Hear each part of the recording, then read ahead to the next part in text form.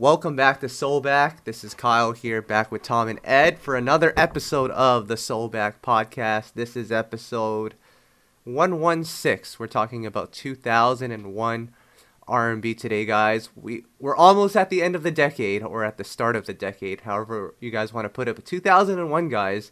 Tom, you just mentioned before we got on the air that what a year for R&B. What a freaking year. And before I say that, just want to remind everyone, whoever's listening to this audio only, be sure to join us. We've been recording this Saturday nights live. You can listen in on YouTube, Instagram. Join us in the conversation. We'd be glad to hear your comments and your thoughts. Another quick shout out to Big Tex on YouTube. This is Tom here from You Know I Got Soul, the founder of You Know I Got Soul. I'm not going anywhere, Tex, so you'll have to wait a little bit longer to take my seat, but we appreciate you tuning in. Now back to the program.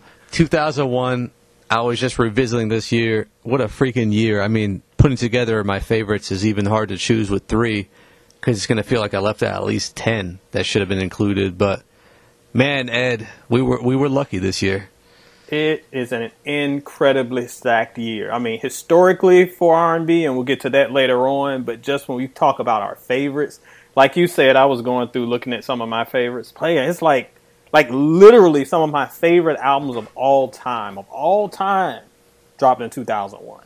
And I mean, even just like, I know it's not R&B, but like even the little gems, Timbaland and Magoo's Indecent Proposal is a ridiculous album, but it's 2001 and I wore that thing clean out. It just shows the level of talent that was stacked in here, that even the hidden gems are ones that we are loved today. Beloved joints. Well, it's crazy because as I look especially at these rookies, especially the last couple of years now, I think starting in like 2003 and now we're in 2001, these rookies and the amount of debut albums that were coming out at that time on major labels, that lets you know that R&B was prospering, it was profiting. And when people say that R&B is alive and well today in 2020, I have to beg to differ because, just look at the amount of talent and the amount of music that was coming out. We don't see that type of support today. Absolutely not. I mean, it's alive. I mean, if you're on life support, you're still alive. So, I mean, it's alive in that way. But is it prosperous and healthy and thriving and just all these new artists who would go in with the benefit of hindsight that we know would become almost pseudo legends in their own right. We'll talk about them very soon. But This is all where it started in 2001. I always talk about how I feel like genres turn over every decade. Might not necessarily be the start of the decade, but every 10 years it turns over. And I feel like that turnover was happening here. And this year really set the tone. And 2000 a little bit too, we'll get to next week. Set the tone for the decade to come. You know what's crazy, Kyle? I was helping you put together that list of rookies. It seemed like that list would never end. Well, the thing I'm most impressed about is most of those rookies are still here now doing their thing. So a lot of them have made a lasting impact, and we got so much talent coming into us that year. Yeah. And I forgot a couple, too, so they're not even on the collage, but I have a few that we need to give a shout-out to. But let's talk about some albums that came out in 2001 here. I mean, so many that come to mind, but I guess we'll start off talking about the Usher 8701 album. Shout out to Netta Brielle. She was going to join us on this. Something came up, but we'll get her back for another episode because she loves this album. And honestly, a lot of people love this album, and a couple people here on the podcast love it more than Confessions. Tom? I'm one of those who likes it more than Confessions. I think they're both borderline, arguably classics in their own right. I think you probably got to say yes, but I was really looking forward to this one, and I was not disappointed. I'd call it his best body of work. It really set the tone to make him into the legend he is, and it's one I still have in rotation today, many of the songs, so I'm a big fan. I gotta let your boy counter this one a little bit, because I know you said you were looking forward to it. I really wasn't. I was not really expecting a lot from this. Y'all remember, shout out to Pop Your Collar. Y'all remember that one. Your boy did not like that song. I was not a fan. I'm sorry, I was not a fan. I didn't even really like You Remind Me that much. And I know that's sacrilege, but I don't know. It was a little too bouncy. It felt like a cartoon theme song to me. So that didn't really connect. But the project itself, arguably, I won't even say arguably, I'll state it as a fact, is more cohesive than Confessions. I think Confessions has had a greater legacy in the years that have followed, but for his most cohesive piece of work, you're talking 8701, an incredible album. And anybody who prefers this one to Confessions, I can't argue with you. Well, I think the interesting with this album is the interesting thing with it is that a lot of artists in the 90s, they weren't able to transition into the 2000s.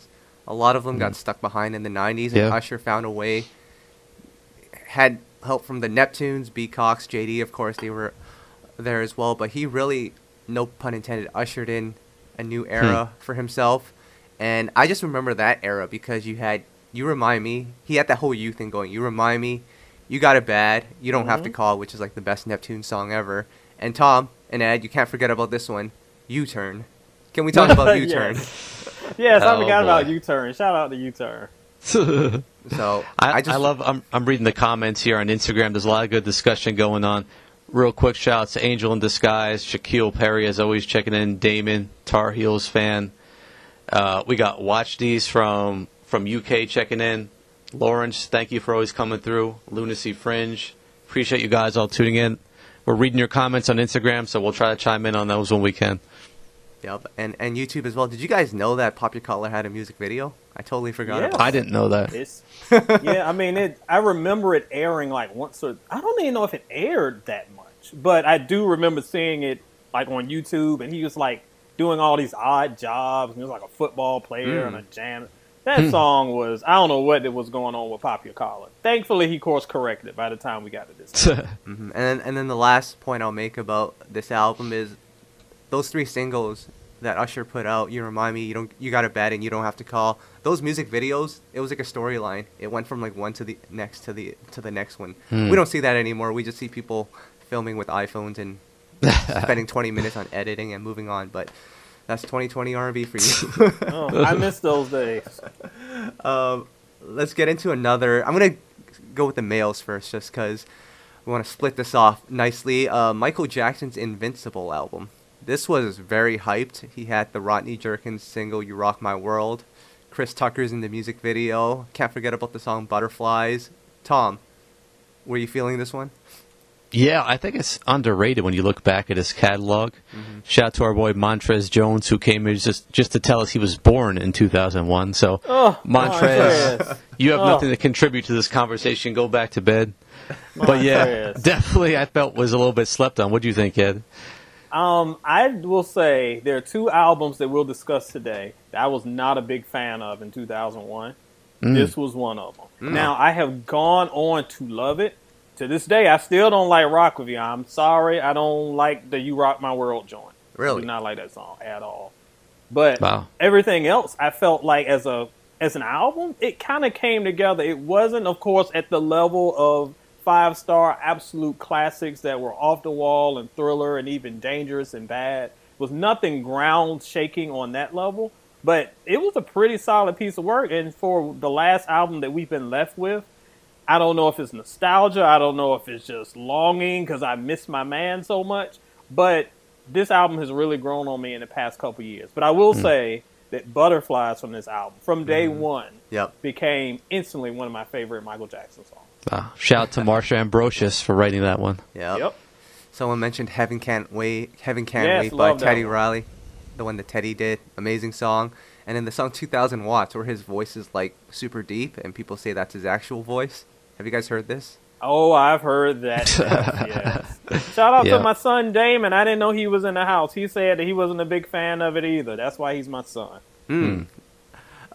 Maxwell dropped an album in 2001. We love Maxwell. And this album, a lot of people love this album here.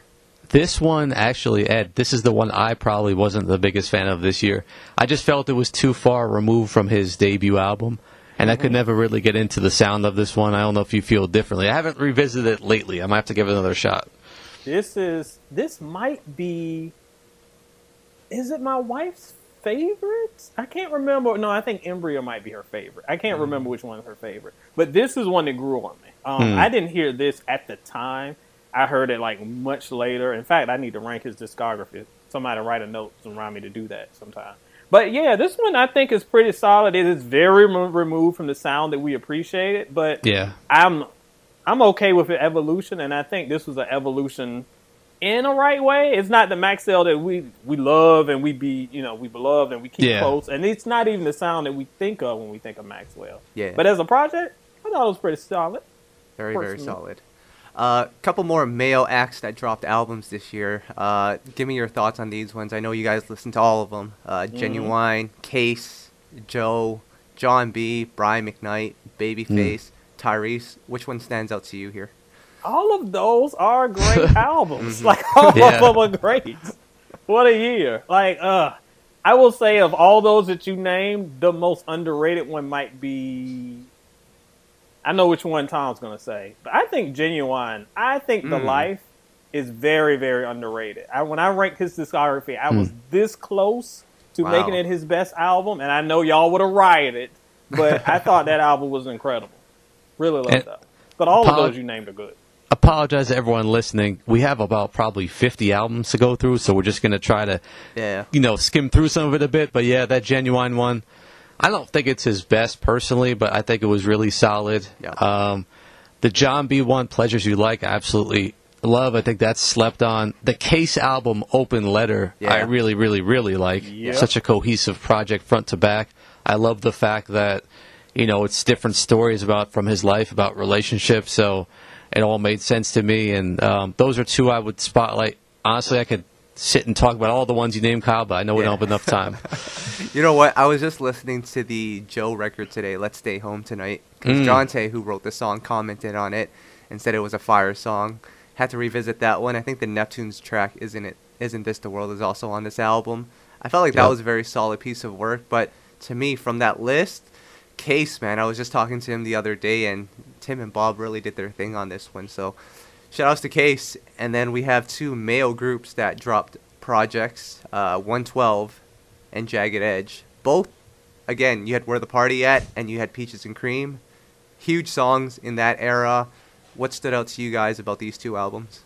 Now, I will say I ain't really like either of those songs, but the albums, my gosh. Y'all know that I can stand for 112 all day, and this album, Part 3, one of my favorites. This close, I think I gave it 4.5 stars. I love it. I don't care what y'all say. It's an incredible album. And the J.E. album, too. Again, I wasn't really big on the lead singles with these, but when you go into the album cut specifically, J.E. has some real sleepers on this one. So both of these albums were two that I really wore out back in 2001. I was hyped about both of those coming out. I was not disappointed in either. 112's album, Ed, we disagree. I don't think it's their best. I think it's really good. But really, to me, it showed growth in their music and more maturity, which I appreciated. Jagged Little Thrill, it wasn't J.E. Heartbreak for me, but also, once again, it showed progression. Man, I wore out that Where the Party At back in the day. I had that downloaded from LimeWire or somewhere early on before anyone had it. I was blasting that thing. No one even knew. People were asking me where that came from. Those were the days, guys. Which of the two songs do you think has made a bigger impact on R&B? Oh, Where the Party At, no question. Yeah. Unfortunately, I have to say Peaches and Cream has not aged well, in my opinion. No, I wasn't a fan in 01, so it doesn't get much play for your boy. I was curious to hear what people think in the comments, if you feel like either of those songs have aged particularly well. Peaches and Cream yeah, exactly. I think Nelly did his thing on Where the Party At, Ed. Oh, that's why it's so low on my list. Is that why? All right. Let's talk about the females here. And again, we're skimming, so if we miss out on anything, you can yell at us in the DMs. Don't yell at us here. Let's talk about the females here, because there's a lot of solid female albums that came out this year. We got to start off talking about Aaliyah. Of course, she passed shortly after this album release. But a great body of work. Guys, where were you when Aaliyah passed? Oh, man. I've meant to tell this story at the beginning of the show, but the year 2001, I have always said is like the most pivotal year in my life, because it's the year I had graduated from college. Poor Montrez was just coming out the womb, but I was walking across the stage. It was the year that I moved to Louisville, Kentucky, away from my home of Virginia, and like where I would be for the next decade, where I would meet my wife and all this crazy stuff.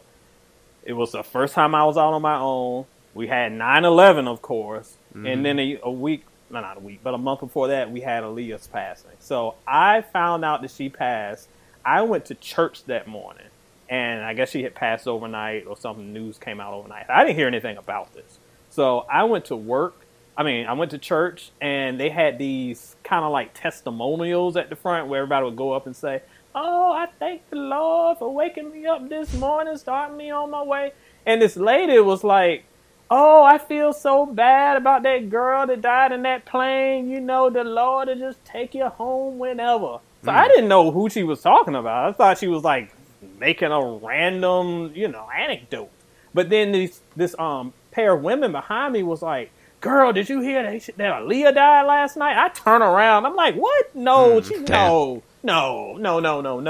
Yeah. No, I work at the newspaper. I would have known this."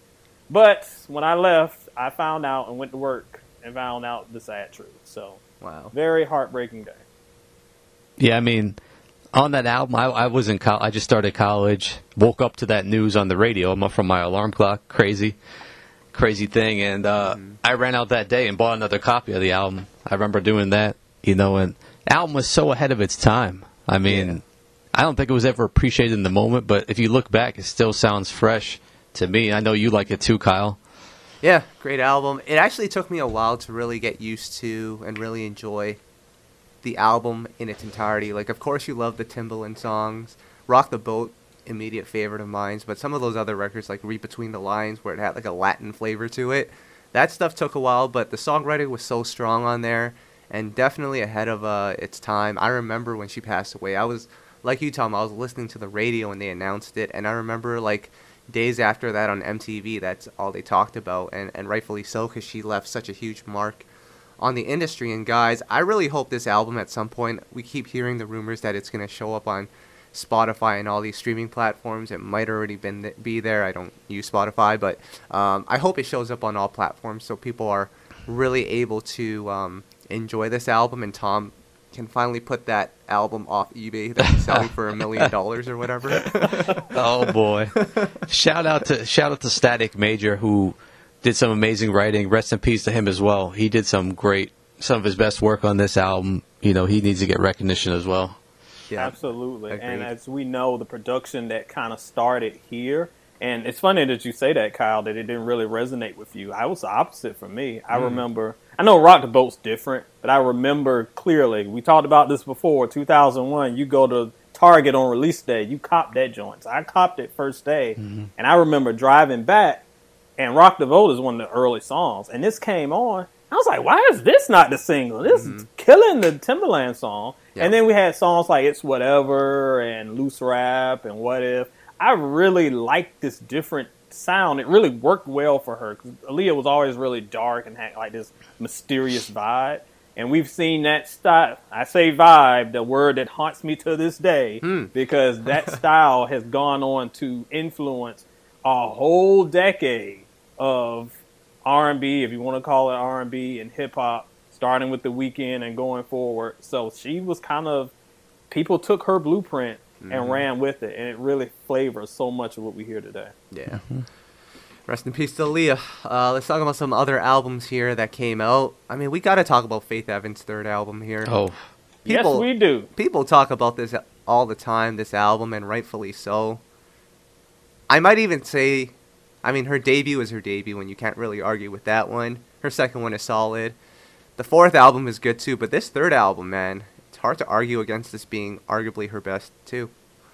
Yep. I would put this right under her debut. Right under. The second album I like. I do feel like it has a couple weak spots. It has some little sleepy spots to me. But the third album is almost, and it has a so different sound. It's not a carbon copy of the debut. It's much more hip-hop and up-tempo, and she's having a good time, and she's really growing into herself, whereas the first album she was really kind of insecure if you listen to the lyrics, and with a lot of heartbreak. This is kind of like, you get no love from me, dude. You just messed up. That's the type of growth and progression that we got here. I love this album so much. This is one of my favorites of all time. And if we even get anything close to this from my girl Faith again, I will be so happy. I love this album too.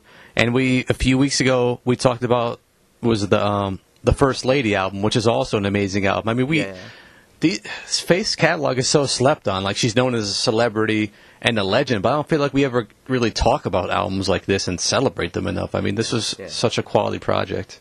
Top to bottom, solid project here.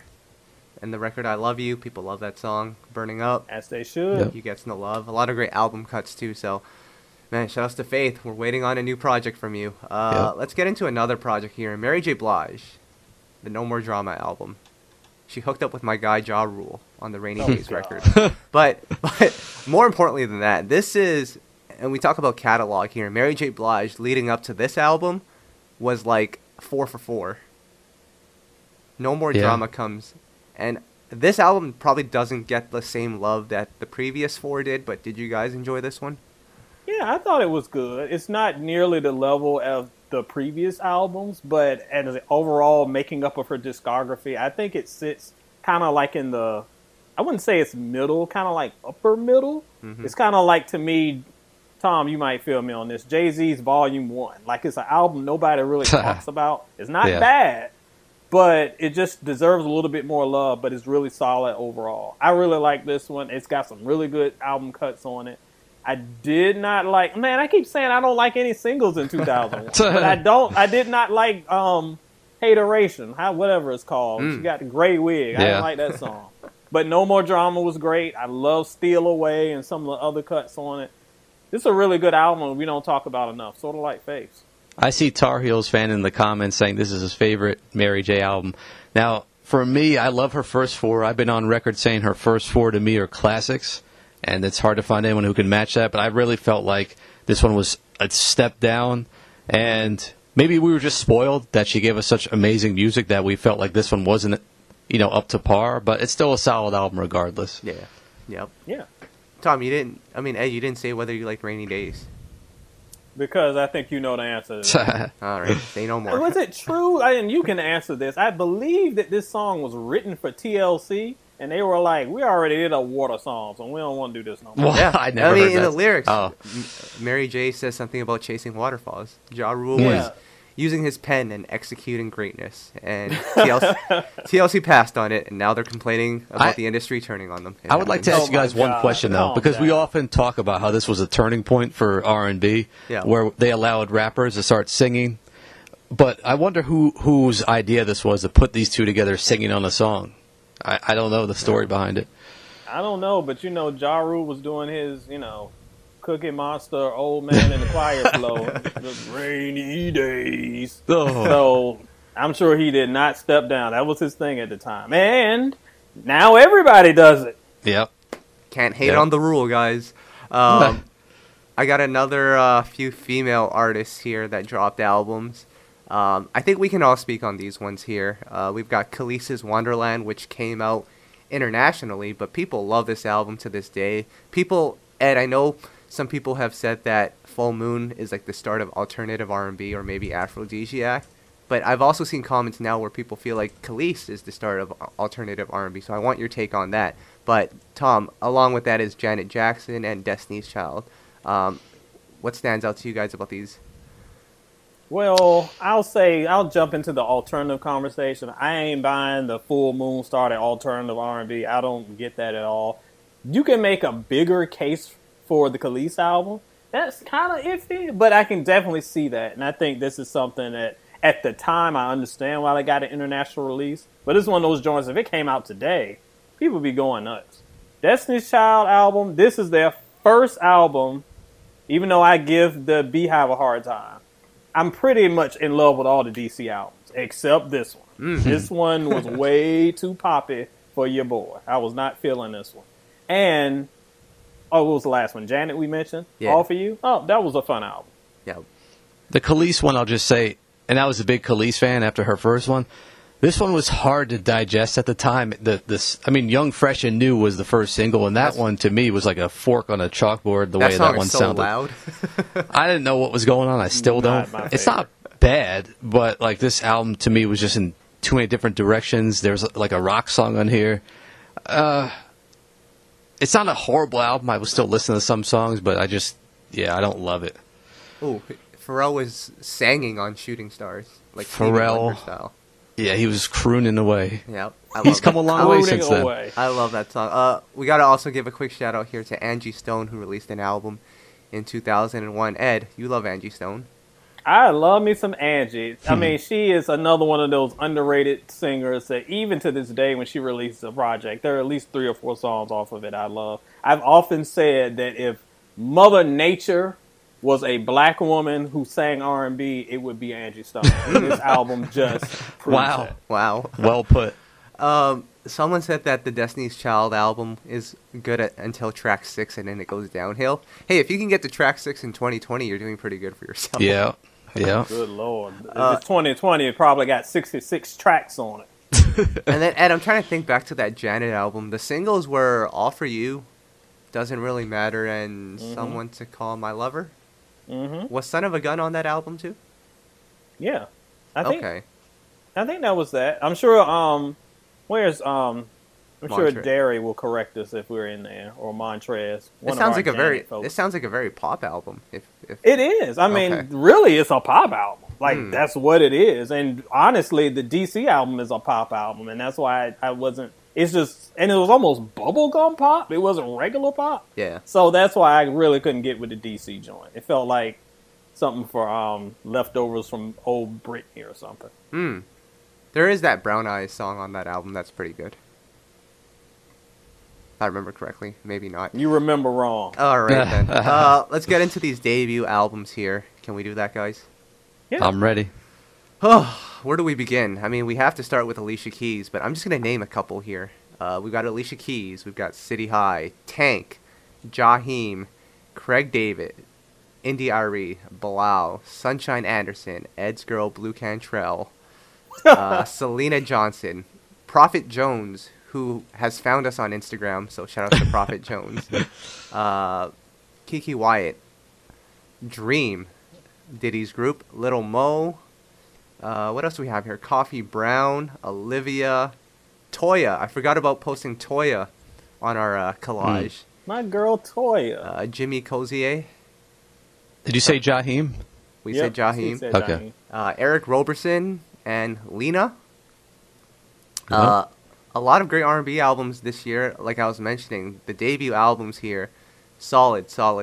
But Those are the debuts. I don't think we got that many regular R&B albums in 2020. no, we don't. But we got to first off start out here talking about Alicia Keys' debut, which arguably, according to Tom, might be the best album of this year. He's been hyping this album up on this podcast since like 2013. Tom, why do you love this album? I mean, Ed, a few weeks ago you said her second album might have been the best album of the decade for you, right? That's what I said. I might have to ain't say stutter. I might have to say this is the best album of the decade right here. Well, this ain't the best album that we've named so far. But state your case. I mean, I just remember when it came out, you know, it was kind of that old soul feel. And then going front to back, I mean, every song to me is a standout. It's hard to find fault with this album. It's probably not the best album of the decade. When I review and review all the notes, I'll probably feel differently. But man, this was an album, guys. I mean, for someone's debut to come out, like, she was ready when this point came. And this was like an album a veteran would give us, and I was impressed. Yeah, I mean, I'll give you that. Because, again, for those of you who weren't around in 2001... You know, shout out to Damon was like -4, and my boy Montrez was just like popping out. But in 2001, when this album dropped, people were like, "Who is this?" Because this rookie was like being put up there with the legends. Because you had a woman who was actually singing, which again you have to remember the times. Now we complain now about R&B being too hip hop and this and that today. But that was just starting to drift that way in early 2000s. So you have a artist coming out that's really traditional soul. She's at the piano literally playing. Yep. It appealed to older audiences and younger audiences because of her style, her vibe, and what she was singing about. At the time, I was really excited for this album, and I got it, and I did not like the singles, again, which is like the theme of 2001 for some reason. I did like the album cuts, but I remember being disappointed, but because of the hype. But a couple months ago, I went back, because I know Tom loves this album. He loves As I Am. another one I'm iffy on. And I reviewed her discography, gave it a fresh ear, gave it a fresh listen, and this album was a lot better than I remembered. So, yes, it is a solid album. One of her best, and definitely a pivotal point for R&B in 2001. Hold on, guys. I love the comment section. Shaquille Perry, our boy, he's telling me I'm wrong. It's not even the best album this year. Listen, Shaquille Perry, you were 3 years old in '01. You weren't there when I was working. I was working in Circuit City. Wow. Alicia Keys' album sold out the first day. I had to snag a copy and hide it in the cash register drawer so I could get my own copy. There was no downloading back then, guys, so I had to get it done, and I've loved the album ever since. Shaquille Perry, man, come on. You weren't listening to Alicia Keys at 3 years old. Wait, are you allowed to be holding stock from the customers? I don't think so, guys. Yeah, that could get But now you know fired. why Circuit City went out of business. Yeah. Although I will say, I did hold Tekken 3 and Pokemon when I worked at GameStop, so that we did some shady stuff too. And And real quick, I already have to make a retraction because our boy Damon reminded me that A. Marie's debut album came out in this decade, so that is already better than this one for me. So I retract my album of the decade comment. My boy knows what he's talking about. Second place isn't bad, but you know the last point I'll make about Alicia Keys is it was just so interesting when you look back at it that they pushed Falling to pop right away. Like that doesn't sound like a traditional pop song to me, but it blew up Immediately. It's I still can't wrap my head around it because even in 2001 I was taken aback. I was like, because it came out of nowhere, y'all. Yeah. It's not like an album. Like remember, what's your girl's name, Kyle? Booed Up Girl, Ella Mai. Yeah. When that song came out and it kind of like festered a year and then it kind of got hot on social media. Same thing with that Lizzo song. That song is super old and then it kind of bubbled up. Falling came out of nowhere. It was immediately pushed to pop. It immediately ran to number one. She was this immediate instant star. I don't know if we've seen anything like that lately. Yeah, that was an amazing debut. But we got more to talk about here. I'm going to just name them here because I don't know how much time we have here. But I'm just going through the first collage here. What stands out from you here? City High, Tank, Jaheim, Craig David, Indy Irie, Bilal, Sunshine Anderson, and Blue Cantrell. Can I first talk about Craig David? That Fill Me In song is like, it was so overplayed in 2001, but the crazy thing is it still sounds fresh today. And we have some rabid Craig David fans that follow us, and I didn't realize how big his fan base is, but man, people love this debut album. Tom, 7 Days, another great one. I remember when that came out, that album. It was like this new sensation from the UK that was making R&B. We hadn't really heard much like that or that sound at the time. It was so fresh, and I was excited about it. Weren't you, Ed? Fill Me In, I liked, and then I didn't like it because y'all played it to death. But going back, like Kyle said, I went back. My wife loves. Craig David has this insane fan base. My wife is one of them. I did not realize that people love Craig David so much. But I went back and, I listened to the album. It's back there somewhere. Maybe about 5 or 6 years ago. And I was like, man, this holds up. And Fill Me In, I listen to all the time. It's just so catchy and fun. Man. So, guys, the other albums here. Tank, City High, Jaheim, Indy Irie, Bilal, Sunshine Anderson, Blue Cantrell. I'll talk about Jaheim real quick, but first, shout out to Angel in the Sky. She chimed in on the Alicia Keys conversation. She said she had Clive Davis and the Machine backing her, and I want to talk about that another time in another podcast and really talk about how she blew up from the start, but that was a great observation. But Jaheim, I love his debut album. I saw in the comments here they were calling him the new version of Luther Vandross. I guess the voice, his style wasn't really the same if you think about it. Yeah. But that debut, Ghetto Love, I love. Shout out to our boy KG, he discovered Jaheim and produced this album. Anything, written by our boy RL of Next is probably easily one of my favorites of all time. And there's some other songs, Just in Case, such a unique song. And there's some others, but I like that project. Love it. One of those debuts. And it's funny y'all call him like the new Luther. To me, he's the new Teddy P. That's who he reminds me of. But I think Ja this was like another star-making debut. When you heard it, you were like, okay, this guy's going to be something. And he had hit single after hit single after hit single. Again, you don't really see that today. You don't see an artist come out with buzz and just drops legit hit, legit hit, legit hit. Now, I'm not talking about hype. I'm talking hit. So, good for Ja. He did that. Ed, can we talk about Bilal and India.Arie? People love these two albums. Yes, I was not one of them. I did not become a Bilal fan until down the road. I just could not I could not crack that nut. I was like, this is not working. I'm not hearing what y'all hearing. But I did get to appreciate him a few years later. But that album, First Born Second, I think is what it's called. Second Born First, something like that. Mm-hmm. Anyway, that album is very beloved. And India.Arie, so ahead of her time, so unappreciated today, is woke and everything that y'all love being in 2020. She was doing her thing in 2001, talking about her black skin and her black hair, and she is so beautiful. And she was introducing these styles and just this self-love that was not really being seen in the more glamorous and kind of put on a face and throw on your weave and do whatever form of music that we saw. She really stood out and really appealed to a new generation of women. Yep. A couple more debuts here. Sunshine Anderson, Tom, heard it all before. That, to me, might be the song of this year, of 2001. Like, that was such an anthem. Shout out to our boy Mike City, who produced that one. But that one, like, is that timeless type of R&B jam you could still put on and people will immediately start moving. It's that special.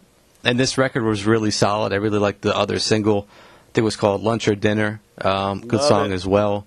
Yeah. And she has some slept-on albums, Sunshine Anderson. That's a talent, but never really got the recognition she deserved. Yeah. And then, Ed, Blue Cantrell. I left this one for you. First of all, fire album. Fire debut album. I'm not even going to dispute that. It was an amazing album. Amazing. And I will say that. And there's a song on it called, I think it's called, like, I'll Find a Way. Yes. That song was playing.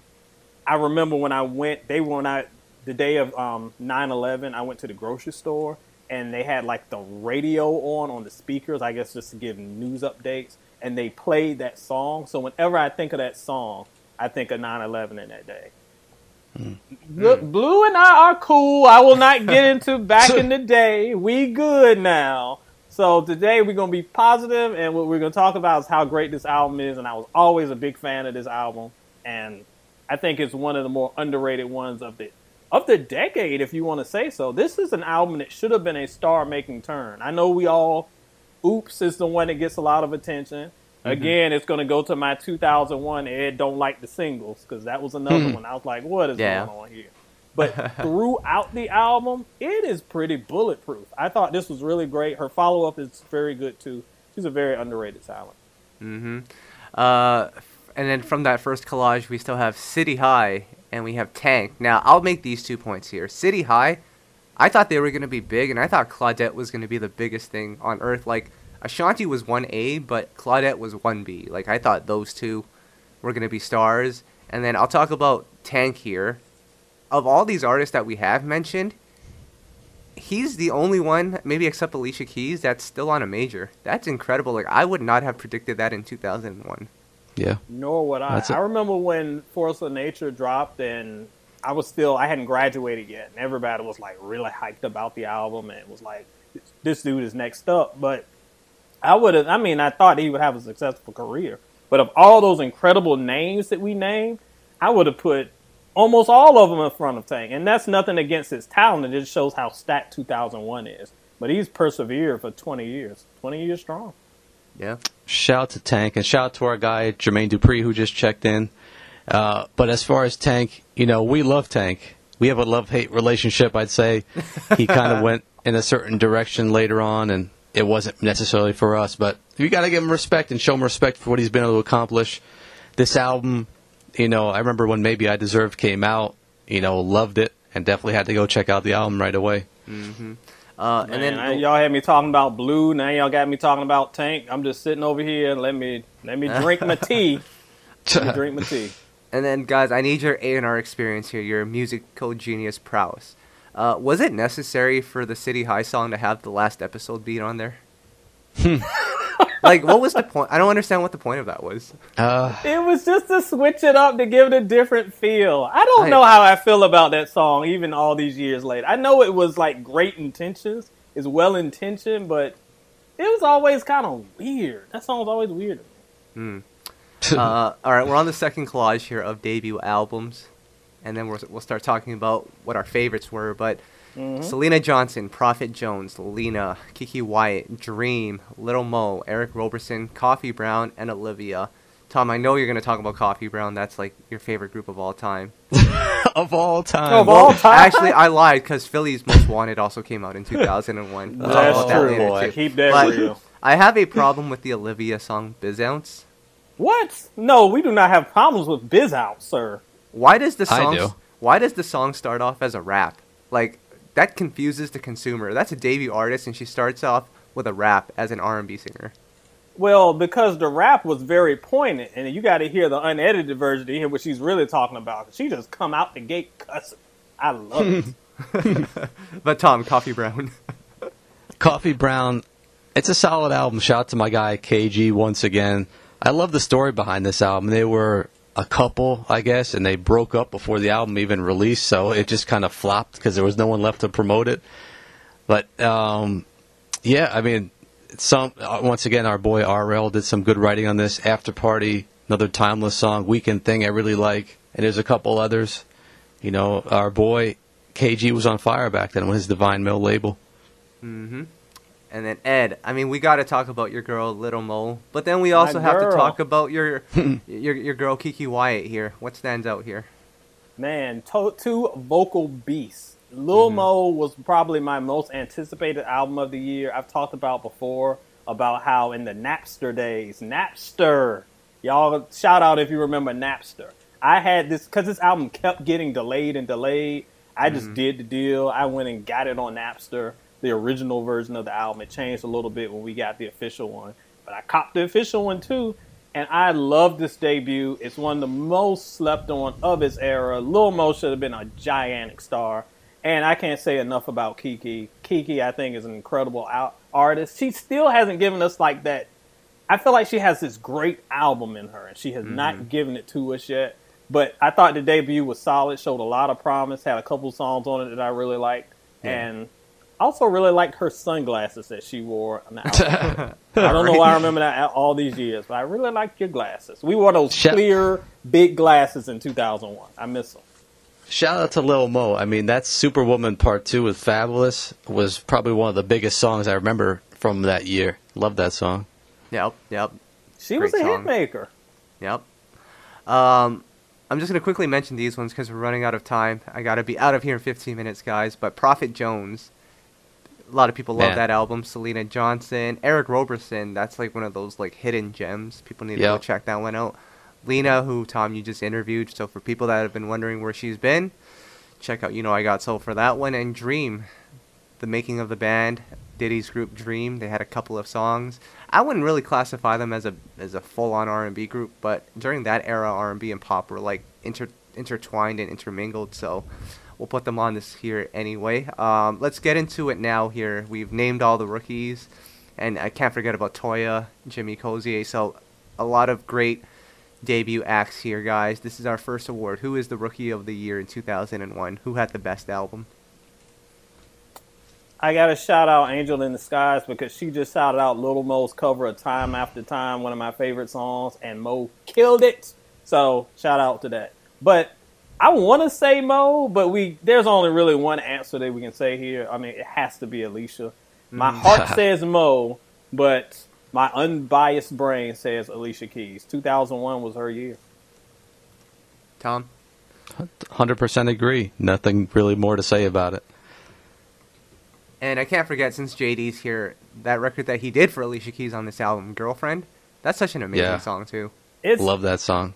Remember when I just said that I wasn't feeling Fallen, but there were some album cuts, and it's ended up being sort of a single? That was the one with the ODB sample. That one really got me. Mm-hmm. And JD was on Alicia Keys early on, years before she even blew up. Don't forget. Yep. Can't forget that. And I actually really, I mean, why are we still talking about this album? But, I mean, it is my Rookie of the Year. But How Come You Don't Call Me the Prince cover. She did a phenomenal job on that cover. Yep, she nailed that one. That was a great one. So I think it's unanimous here. Alicia Keys is the Rookie of the Year in 2001. Sounds like it. Let's talk about albums that we were really anticipating in 2001. Flashback to 2001 when you guys were younger, had less wrinkles and maybe a little more hair. I'm just kidding, guys. What was an album that you guys were really anticipating, Ed? I think I already answered this one, but the one that I was most hyped for was My Girl Mo. Like, I was ready for that album. I was a big fan due to her work with Missy, and she did a lot of writing on Nicole Ray's album, and y'all know how much I stand for that album. So I was ready for Mo to do her thing, and she did not disappoint. So that was probably one of my most anticipated. I was really excited for 112's album. It wasn't like the number 3 knock it out the park like the first two were, but that one was a really strong one too. Those are my 2. Tom? So let me preface this by saying we love this artist. We heavily support this artist. This artist is a legend, has given us some timeless material. But I was really looking forward to this album, and it probably has gone down in my life as the worst album I've ever heard. Wow. And that is Sisqó's Return of the Dragon album. Oh, man. I totally forgot that was this year. So I have to give that a shout out. Sisqó, we love you, but man, I want to hear how he feels about that, because there's not one song I can listen to on that album. It's just that bad for me.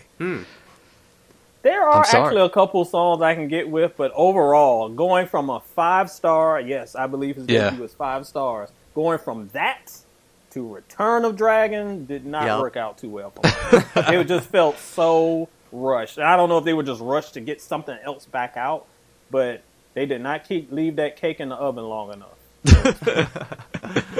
Oh, man. There's actually someone that's on our Twitter that's going to, like, kill you because he loves that album. I got to find this guy and sit down with him and have a conversation, because he might need some help. They need Jesus needs to be involved. My most anticipated in 2001 was Usher 8701. I still remember the moment that I was sold on buying this album. I actually bought this album. In the You Remind Me video, Usher does a handstand, and then he goes into a car and, like, closes the door from top to bottom, and I had never seen that in my life. Doors don't open and close like that, but his did, and I was like, I'm buying this album, and I made the right purchase. What's an album, guys, that you feel like is super underrated and people need to go back and listen to and really, really appreciate?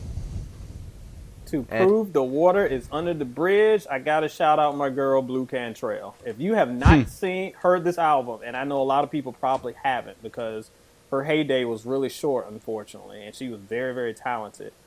Go check out her debut, So Blue. It's so many. Again, I didn't really like the goofy first single, but everything else is just top notch. Check that out. Tom? That's your homework. All right, I got 8. I'm going to run through them real quick. 8? Sorry, I have to do it. We haven't even mentioned IMX's album, IMX. And they had some gems on there like Beautiful You Are. I love the song Pillow. I love that. I got to shout that one out. We haven't even talked about Reese. Now, I know a lot of people will call her R&B because she's black, but she's not an R&B artist. But I still have to shout it out. That album is so fresh. Check out Reese, R-E-S, if you haven't heard her. Lena's album, Stranger on Earth. Sounds like nothing I've heard in a long time. Check that one out. Red Star Sounds Volume 1. Who's heard this compilation? Do you guys remember that? Look at you with the street 2001. Check that one out. That was like an awesome neo-soul compilation. Yes, it was. And had a song from the group Jack Herrera on there, which was supposed to release now this year. John B's group. Have to shout that one out. And then one last one. FB Entertainment, The Good Life album. FUBU's album. They had some R&B gems on there. I don't know if anyone's checked that out. But man, is that Dawn... the Fatty Girl album? Yes. Dawn from In Vogue, her single was on there. It was dope. And there's some unknown R&B artists on there that were dope. So everyone check that one out too. Wow. Okay, my time's up. There we go. And Tom, you forgot Philly's Most Wanted. I didn't want to say it in front of Ed, but yeah, Philly's Most Wanted, Get Down or Lay Down. Woo. The Neptunes did their thing. Yeah, I'm going to lay down right quick. Oh, man. My slept on album that people really need to go back and listen to is Case's album. Open Letter. Yeah, that's a good one. What a great album there. Just so many great songs. Conversate's on there. Even Those on there. And, of course, the big song, Missing You, is on there. And then, Tom, I'm surprised you didn't mention it, maybe because it's going to be in your top 3, so I won't spoil it. But he's a good friend of ours on the site. But, yeah, I'm going to go with Case here. Nice. Let's get into here now our top 3 albums of 2001. Of all those albums that we just mentioned, maybe some that we didn't mention, what are your favorite 3 or top 3 albums of 2001? Ed, I'll start with you for number 3. Number 3, I'm going to go with this album. Shaquille is going to, head going to blow up. So it's fine, because that's what I'm here for. My number 3 favorite of the year is Aaliyah. It's one of those albums that is, I feel like its legacy has kind of put it a little bit higher than what it is because of her untimely passing, because of how it's gone on to influence a decade of R&B and hip-hop. But no question, it's a great body of work. It's not flawless, but it's a great body of work. That's my number 3. Tom? Before I say my number 3, the ones that just missed the cut for me were Case, Jagged Edge, Jaheim, Joe, John B, and 112. I couldn't really put any of those in there, but just missed. Yeah. My number 3 is Faith Evans, Faithfully album. Love it. Probably my second favorite of hers, but still, to me, just might be a classic. Love that one. My number 3 would have to be Faith Evans as well. Ooh. I thought that was a great album.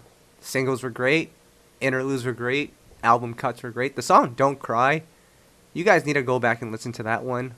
Where We Stand, another great one. You guys just need to go and listen to that album. Fantastic. You're telling me to go listen to it like I didn't listen to it 2 days ago. This is my album, player. Stay tuned. We're going to talk about that in a minute. Ed, do you have that album in hard copy? It's here somewhere. Yes, I do. There you go. He's a real R&B fan. Who knew? Number 2, favorite R&B album. What's the number 2 spot for you, Ed? Number 2 is your boy, Kyle, Usher, 8701. I know, we talked about a little bit earlier, a lot of people consider this their Usher album, and I get it because it's so cohesive. And it is the one where he went from, rising star to absolute superstar. You can kind of put that label on him even before Confessions. So this is the one that really was a standout in his career. That's my number 2. Tom? So earlier in this podcast, I said Alicia Keys might have had the best album of the decade with her debut. During this podcast, I realized it wasn't even the best album that came out this year. Wow. And right. Alicia Keys is my number 2. Wow. Now I'm curious to see who your number 1 is. You've been rocking with Alicia Keys and that album for 5 years now. Maybe even more. Longer than I've known you, but... my number 2...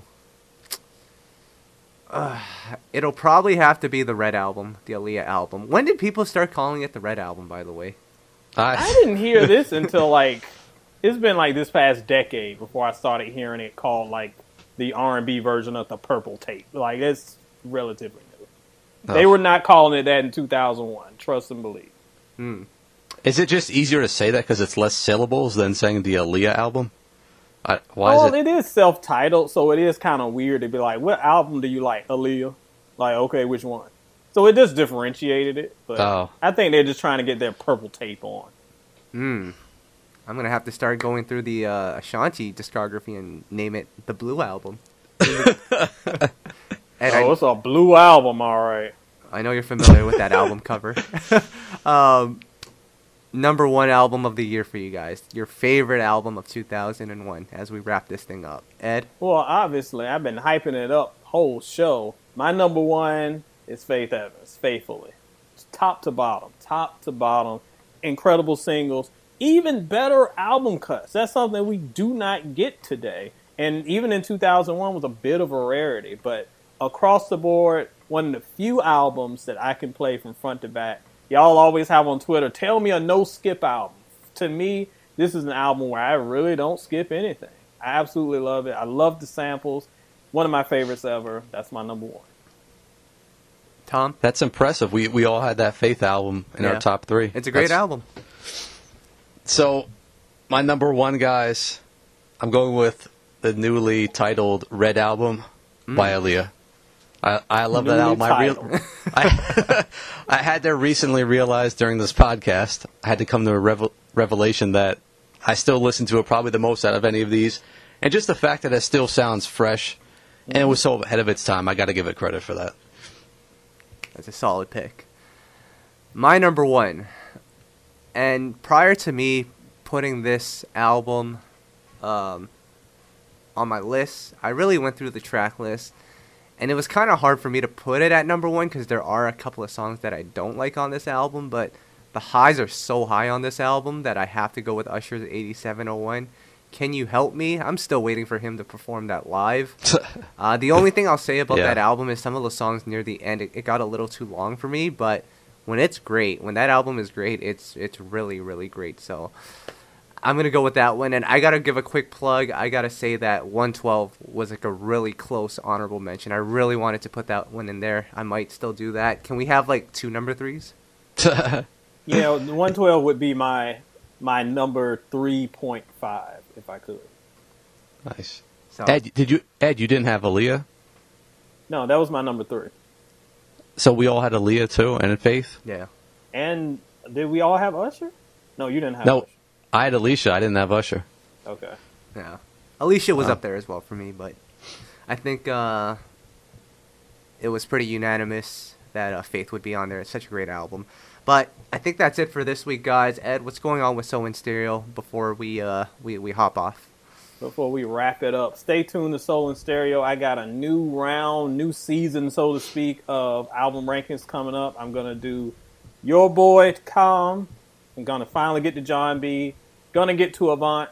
Going to get to Royce da 5'9". Going to get to Lecrae. And if you haven't seen it already, check out the top 100 R&B, top 100 hip-hop songs of the 1990s. It was me, a kind of a round table of members of the Soul in Stereo Cypher on Facebook. We've been working on this thing for months. I was glad we could finally get it up. And it has a playlist too, so check that out. The 100 best rap songs of the 90s, my favorite decade. Awesome. Tom, what's going on with You Know I Got So? We just interviewed Mark Batson. Yeah, we just interviewed producer Mark Batson. He has a special album out, his debut. Definitely worth checking out. We got some other things we're cooking up. Not a lot, too much music has come out lately, so we're trying to stay on top of all that. But just stay tuned to the site. Keep it locked. We got some other stuff we're working on. Mm-hmm. Now, 2000, which is the next week we're working on, we might have to take a week off just because Halloween is next week. I don't actually know who's going trick-or-treating, but just in case someone is, we might not be here next week, or we might do like a Friday or Sunday thing. So just stay tuned for the flyer. We'll post the date, and everyone can go check it out. And then before we move on from the 2000s, what we're going to do here is we're going to recap the entire 2000s decade. So that'll be fun to list out our top 3 favorite albums from the whole decade. But we'll get to that. Get ready for the fights. We'll get to that when we get to that. I think that's it for this week. Some new music came out here this week, so go check it out. And I think that's it, guys. I appreciate everyone for tuning in on Instagram Live, on YouTube. Next week, we might even have it on Facebook. So you guys stay tuned, and thanks for all the support. And we'll be back next week with another great episode. Take care, guys, and be safe out there, and vote. Yes. Peace, vote. guys.